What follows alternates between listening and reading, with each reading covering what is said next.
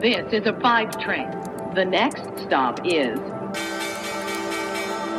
Wall Street. Hallo aus dem verschneiten New York ins verschneite Deutschland. Willkommen zu Wall Street Daily, dem unabhängigen Podcast für Investoren. Ich bin Sophie Schimanski und wie üblich schaue ich zuerst mit euch auf den Handelsmorgen hier in den USA. Der hat gerade erst begonnen. Bitcoin hat den Aktien so ein bisschen die Show gestohlen.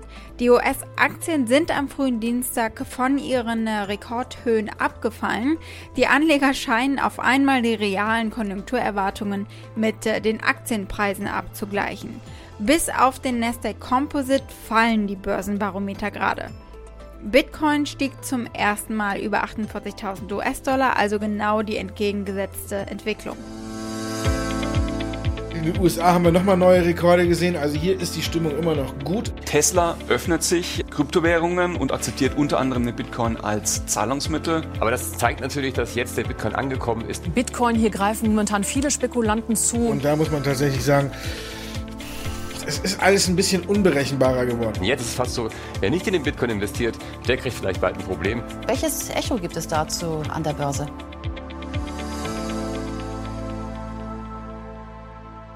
Worüber sprechen wir heute? Wir werfen den Blick auf das Große und Ganze mit einer neuen Goldman Sachs Prognose.